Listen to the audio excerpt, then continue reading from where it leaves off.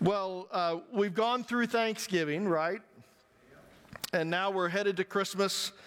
Now, I don't want you to say a name out loud, but I want you to think of that one family member who keeps things lively or awkward at your family holiday table. You're laughing because you know who that person is. In fact, you've probably talked to your spouse about it. Perhaps it's that crazy old aunt who can't taste any food, so she salts the food so horribly that nobody can even watch. Maybe it's that grandpa who unbuttons his top pants so that he can eat that third piece of pecan pie. Maybe it's that one cousin who no one wants to sit beside because of his, well, maybe we could just say he's hygienically challenged. If you've been trying to think of who that awkward family member is and you can't think of who it is, it's probably you. Ross and I were talking about this last week, and he's already determined he is the awkward uncle around his holiday table. We all have them. Just admit it. It's just part of being a family. The good thing is that all of us have fun, awkward family members. It's just the way families are built. But then there are the family members who just kind of make it uncomfortable because of their past. Maybe it's because of a sinful decision they made, because maybe it's something that happened to them. Maybe it's the sister who has 3 children from 3 men and has yet to get married and still living in a situation that it is not appropriate. Maybe it's because of that one cousin who just got out of jail but is now around our table again and no one wants to talk about it. Maybe it's that uncle that all of the young girls stay away from for really good reasons. The crazy thing is, most of us live in that world. Can I tell you that Jesus had a very unique family tree as well? And if you would put all of Jesus's family lineage around the table, that would be awkward. There would be some head shaking. There would be some uncles, some grandfathers that no one wanted to sit beside. I'd like for you to turn with me to Matthew chapter 1 through 17. Now, what I'm about to read to you may actually be the most odd Christmas reading you've ever heard preached from, because it's often the passage of Scripture in the New Testament that as soon as you read the first line, often you jump to the next chapter. You'll see why in a little bit. We call it the lineage of Jesus, right? I've always loved preaching from this passage. It's the genealogy of Jesus. It's the family line of Jesus. It's actually the family line of Joseph.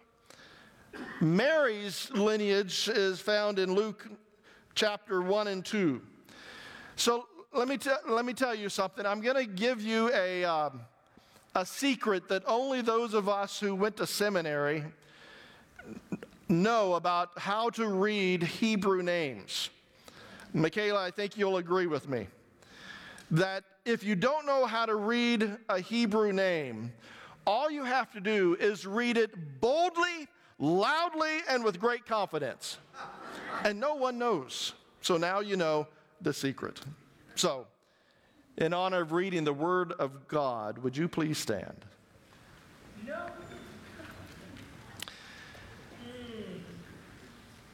Even though this is a lineage, let's remember that it is God's inspired word. And God put it there for a reason. So as I read this passage to you, probably a passage that's never been read before a sermon, or rarely read before a sermon. With every single line, with every single name, I want you to ask the question, why did God inspire his writers to include that name? Hear the word of the Lord. This is the genealogy of Jesus the Messiah, the son of David, the son of Abraham. Abraham was the father of Isaac, Isaac the father of Jacob, Jacob the father of Judah and his brothers, Judah the father of Perez and Zerah, whose mother was Tamar, Perez the father of Hezron, Hezron the father of Ram, Ram the father of Amminadab, Amminadab the father of Nahshon, Nahshon the father of Salmon, Salmon the father of Boaz, whose mother was Rahab, Boaz the father of Obed, whose mother was Ruth, Obed the father of Jesse, and Jesse the father of King David. David was the father of Solomon, whose mother had been Uriah's wife, Solomon the father of Rehoboam, Rehoboam the father of Abijah, Abijah the father of Asa, Asa the father of Jehoshaphat.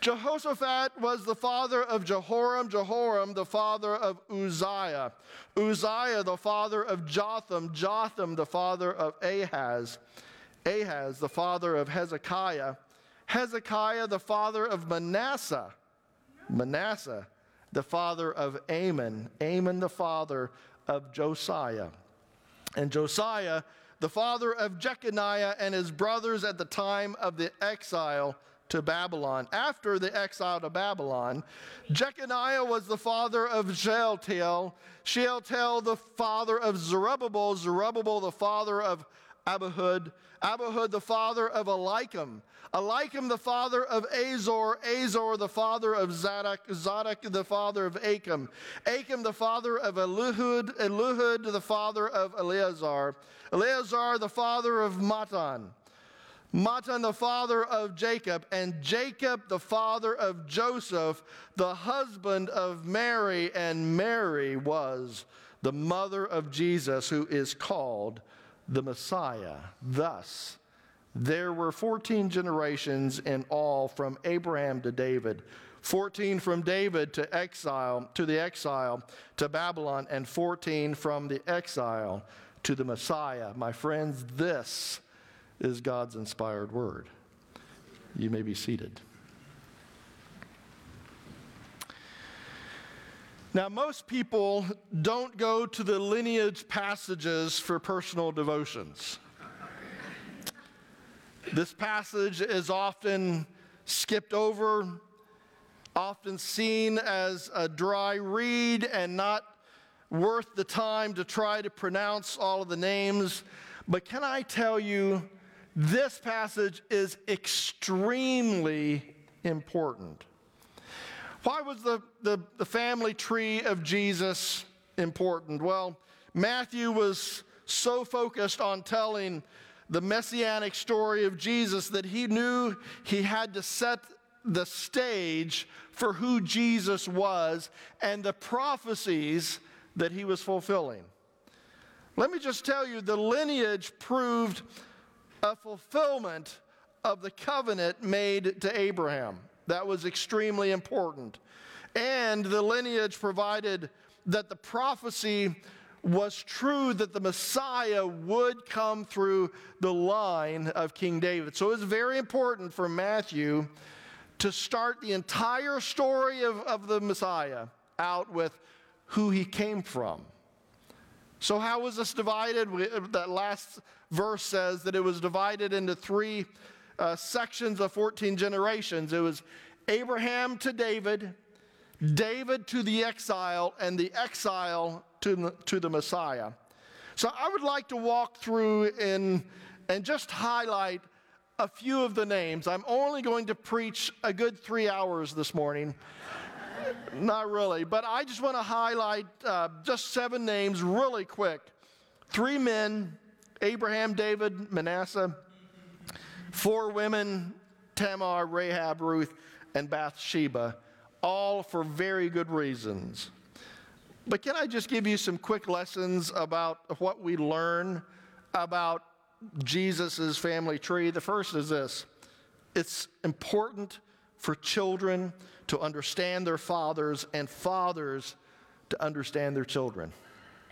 Now, I know I am Captain Obvious here with that statement, but it is so important for us fathers to understand where we came from.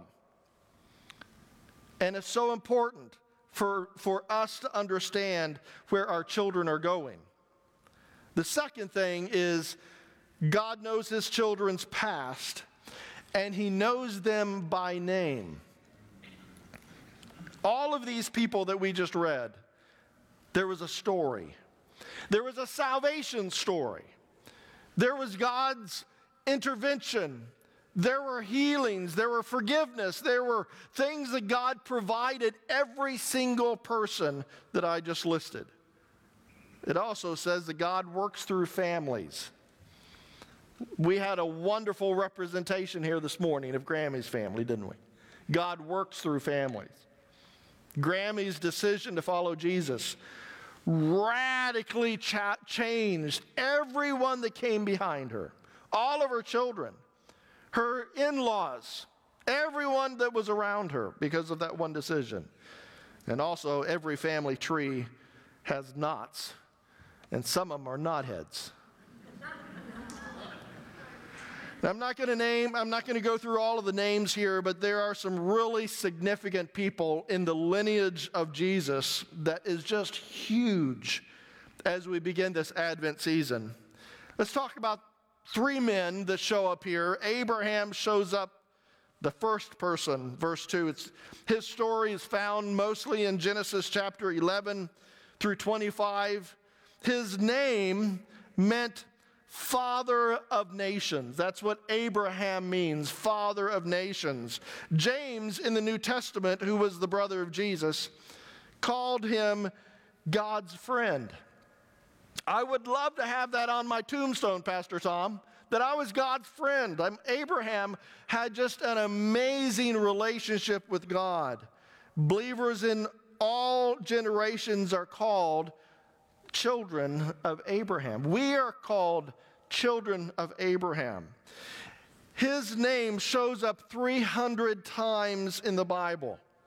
Besides Moses, there's no other Old Testament character that is mentioned in the New Testament more than Abraham. He's seen as the father of 3 different religions: Judaism, Christianity, and even Islam says that Abraham was the father.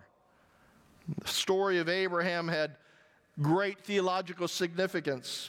It was from Abraham that Israel's awareness of their destiny began to spring up.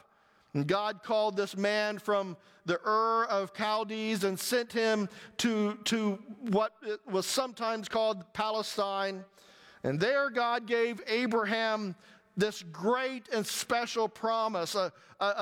He was going to give them a special land that had milk and honey flowing freely. And there would be a special people who would possess this land forever. And there would be a special relationship that his children would have with God himself. And ultimately, a special descendant, a seed, through whom all of the people on earth would be blessed. The Messiah, Abraham knew, would come through his lineage. So who was this great grandfather of Jesus? Well, can I tell you, he was a heathen who met God. From the Ur of Chaldees, he knew nothing of the Creator God who loved he and his wife Sarai. At the time, that was her name, Sarai. You see, the Chaldeans were an intelligent yet somewhat aggressive, warlike idolaters. That's who Abram at that time was. He knew nothing of this Creator God. He knew nothing of one who loved him. They were warlike. They worshiped idols, yet God somehow got a hold of his heart. So who was he in the lineage of Jesus? Well, Abraham was just a normal man who knew nothing of God, who became the father of the nation of Israel. And then there was David. We find him in verse 6 here. As a young man, David followed God. He's now 14 generations after Abraham. But around age 12 through 16, he was anointed to be king over Israel. But King Saul was jealous and tried to kill him. And so David ran and hid, but he was well respected by the soldiers that began to follow him and hide with him. So David becomes the second king of Israel. And he was very successful. He brought great peace because of his leadership and his amazing ability to lead his soldiers. He brought peace and prosperity ruled throughout the land. But King David failed. He sinned. He sinned with a woman by the name of Bathsheba. He looked, he lusted, he lied, he murdered. We know the story. And in Psalms chapter 51, we hear the brokenness of his heart as he begins to have a contrite heart and confesses his sinfulness to God. And in Acts 13:22, he was known as a man after God's own heart. So who was David? Who was this great-grandfather of Jesus? Well, David lied, and this grandfather committed adultery and murdered, and yet with a broken spirit confessed his sins and came back into a right relationship with God. That was who was in Jesus' lineage. And then we have another grandfather by the name of Manasseh in verse 10. His story is found in 2 Kings chapter 21. Get this, you know what was on his tombstone? Worst king of Judah. I don't want that on my tombstone. Can you imagine being in the lineage of Abraham, being in the lineage of David and Solomon, wonderful, wise, godly men, and yet you are the grandson, the grandfather now of Jesus, and the scripture says he did evil in the eyes of the Lord, following the detestable practices of the nations of the Lord, known as the worst king of Judah.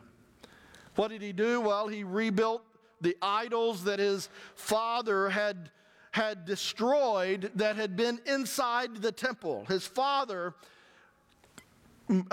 destroyed all of those idols. He brings the idols back into God's holy temple. And then, if that wasn't bad enough, he sacrificed his own son in the fire as a burnt offering, his own son. He practiced sorcery, divination, and consulted mediums and spiritists, and he led the people of Israel astray until they did more evil than even the heathen nations, the scripture says. So who was Manasseh? Well, this man, this great-grandfather of Jesus, well, he was an evil king who was an idolater, who sacrificed babies, even his own baby, who led the whole nation into sin. That was the awkward grandfather around Jesus' holiday table. Well, then we get into three women. There were four women. There was first Tamar, verse 3. Her story is found in Genesis chapter 38. We don't know a lot about her, but she was a widow. And the culture of that day was that if your husband dies, the brother of the husband would then marry that widow to care for her. It was the only way for a single woman who was now widowed to be cared for and protected. So she would come into the brother-in-law's home. Tamar's father-in-law was Judah. And Judah promised 3 different sons to her. But they didn't make her marry them, so she remained as a widow. She was alone, without anyone to support, anyone to protect her, and she became a prostitute and purposely got involved in incest, the scripture says. She dressed up as a prostitute, applied her trade to entice her father-in-law, Judah. She would get him back for not taking care of her. She was then impregnated by him, and so the grandfather became father as well. So who is Tamar? Well, she was a widow who lied, who prostituted herself, who purposely got involved in incest. Who was this? A grandmother, a great-great-great-great-grandmother of Jesus. Yet she shows up around the holiday table of Jesus. Then there was Rahab there in verse 5. Her story is found in Joshua chapters 2 through 6. Can I encourage you, don't name your daughter Rahab, because it means insolence and savagery. 12 spies were sent to check out Jericho before the advancing Israel army, and the Jericho king heard about the spies and locked down the city that where they were searching for them. And Rahab, who was a known prostitute, hid the spies in her own apartment and helped them escape out of her own window. Who was she? Well, one of the great-great-great-grandmothers of Jesus was a prostitute who was good at lying and was used of God. Yet here she shows up in the lineage of Jesus. And then there was Ruth in verse 5. Her story shows up in Genesis chapter 19. Her family, the Moabites, were the product of incest. How would you like that as the beginning of your family?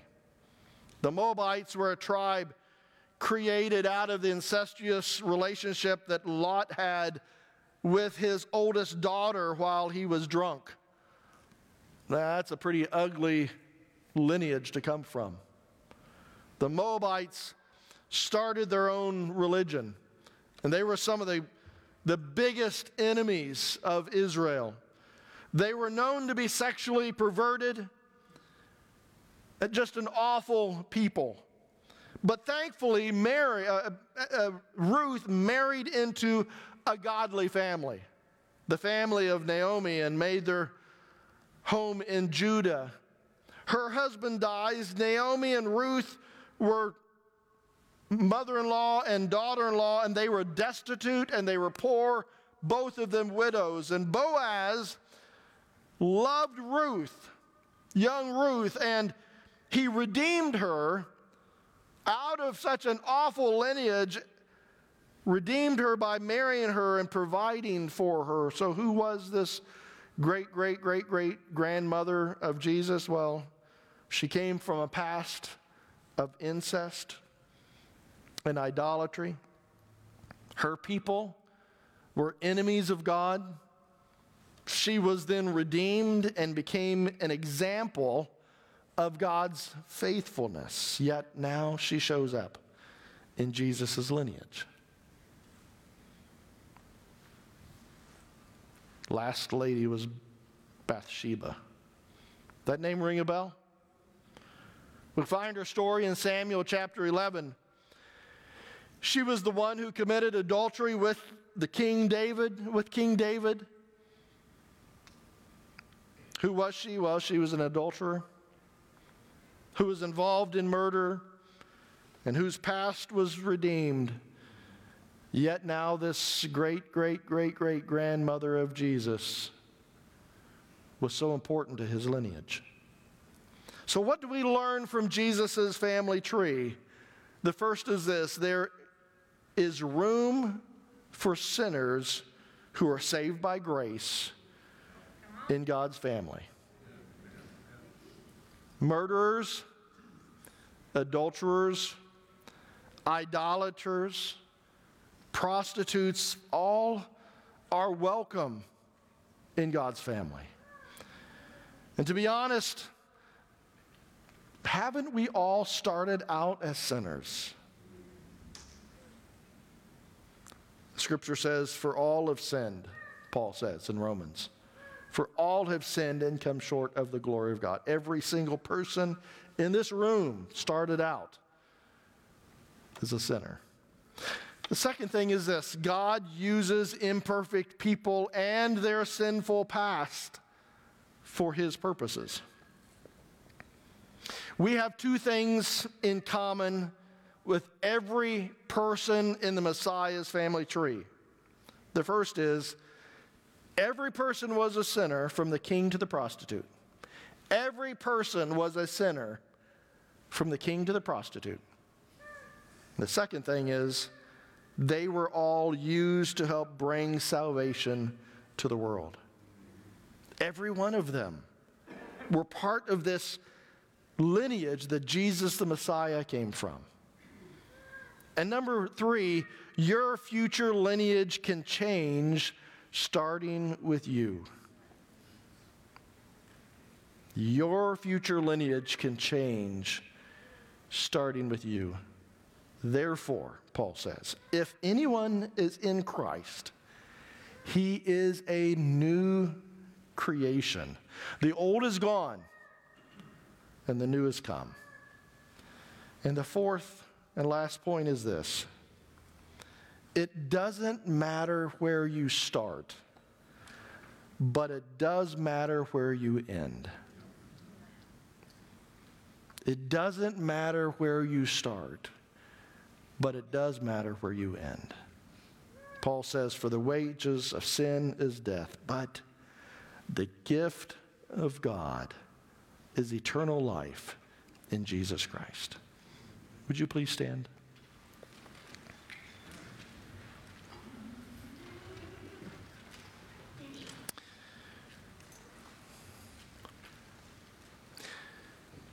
When I think of the family tree of Jesus, it doesn't read like a pure white story we might read in Sunday school to our children. Jesus' family tree includes characters that might be similar to Jack the Ripper. Maybe the voluptuous and loose Marilyn Monroe might have shown up there. And the too friendly uncle with the secret past. That's who was in his lineage. Books like The Scarlet Letter and shows like the Jerry Springer Show come to mind when I read his lineage. So where do you find yourself? Do you find yourself wondering if God could ever use you?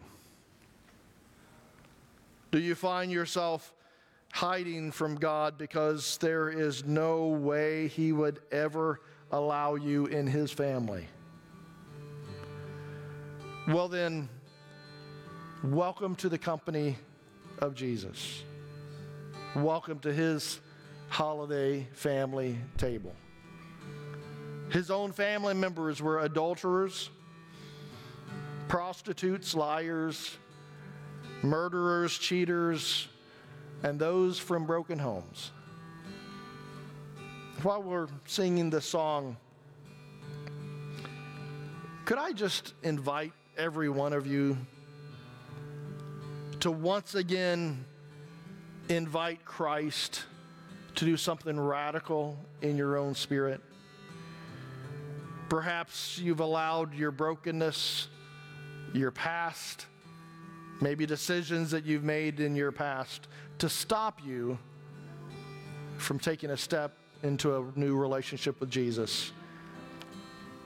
I think the lineage of Jesus gives great examples of how everyone is welcome at his table. Everyone is welcome to be a part of his lineage.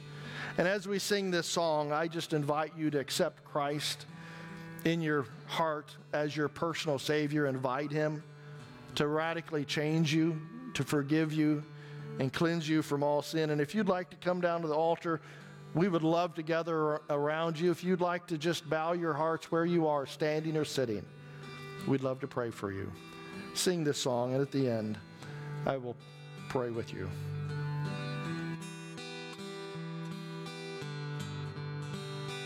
Thank you for the cross, Lord. Thank you for the price you paid, bearing all my sin and shame.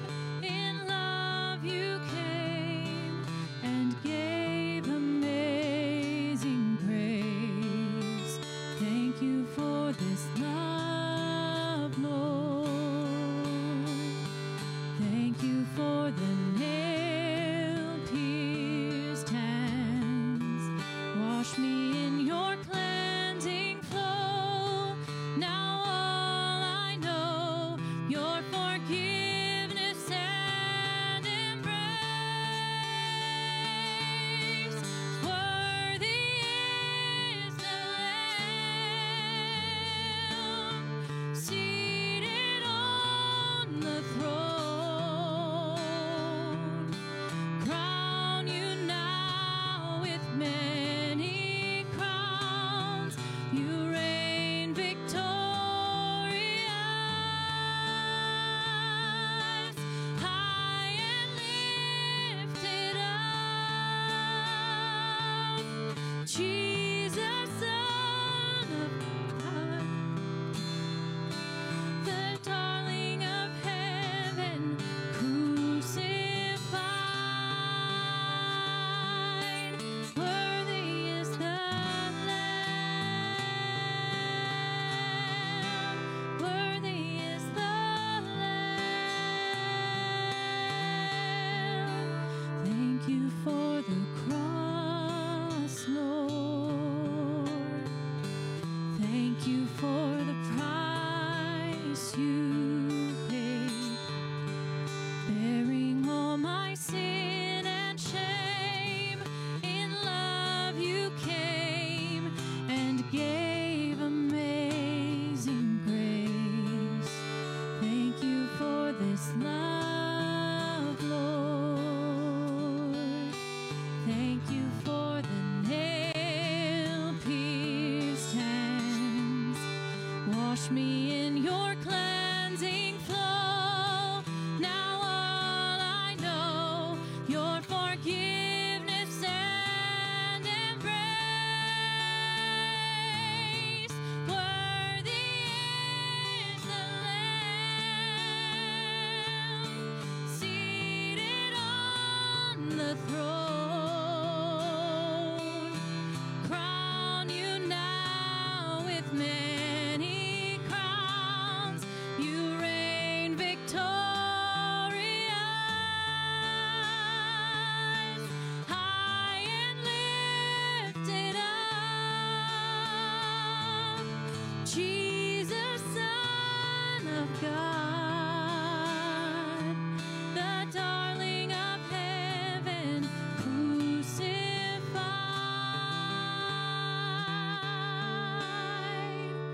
Worthy is the Lamb. Worthy is the Lamb. Worthy is the Lamb. Heavenly Father, thank you so much for giving your only Son to live with us, just like all of us live. Common, normal challenges, yet he did not sin. And Father, thank you that this morning we have the privilege of trusting you by faith. And Father, this morning we know that there are some in our congregation who have not yet accepted you as their personal Savior. And as you draw them to you, I pray, Father, that they would recognize your love for them.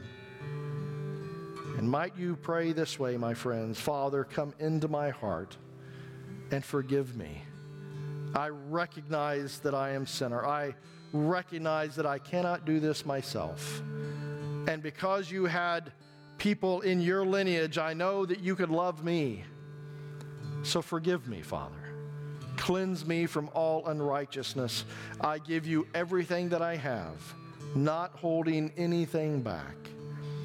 And Father, we want you to know that we love you, that we give you everything, including ourselves, our future, our past, and our present. And we accept you as our personal Savior. In Jesus' name we ask. Amen. Would you receive this benediction? I'm going to ask Mike if he'll push Darla to the back so that we could enjoy greeting everybody. Receive this benediction. To all of you who deserve to be on the Jerry Springer Show, to you who seedy romance novels could have been based on your life before Christ, to those of you who have secrets that no one will ever hear, may you leave this morning recognizing that it is not where you have come from, but where you are going. It is not what you have done, but it is what you are becoming. It is not whose family you came from, but whose kingdom you are building. Your future in Christ is all that matters. You can be forgiven. So now, in the name of the Father and the Son and the Holy Spirit, go in peace, for he's already gone before you. You're dismissed.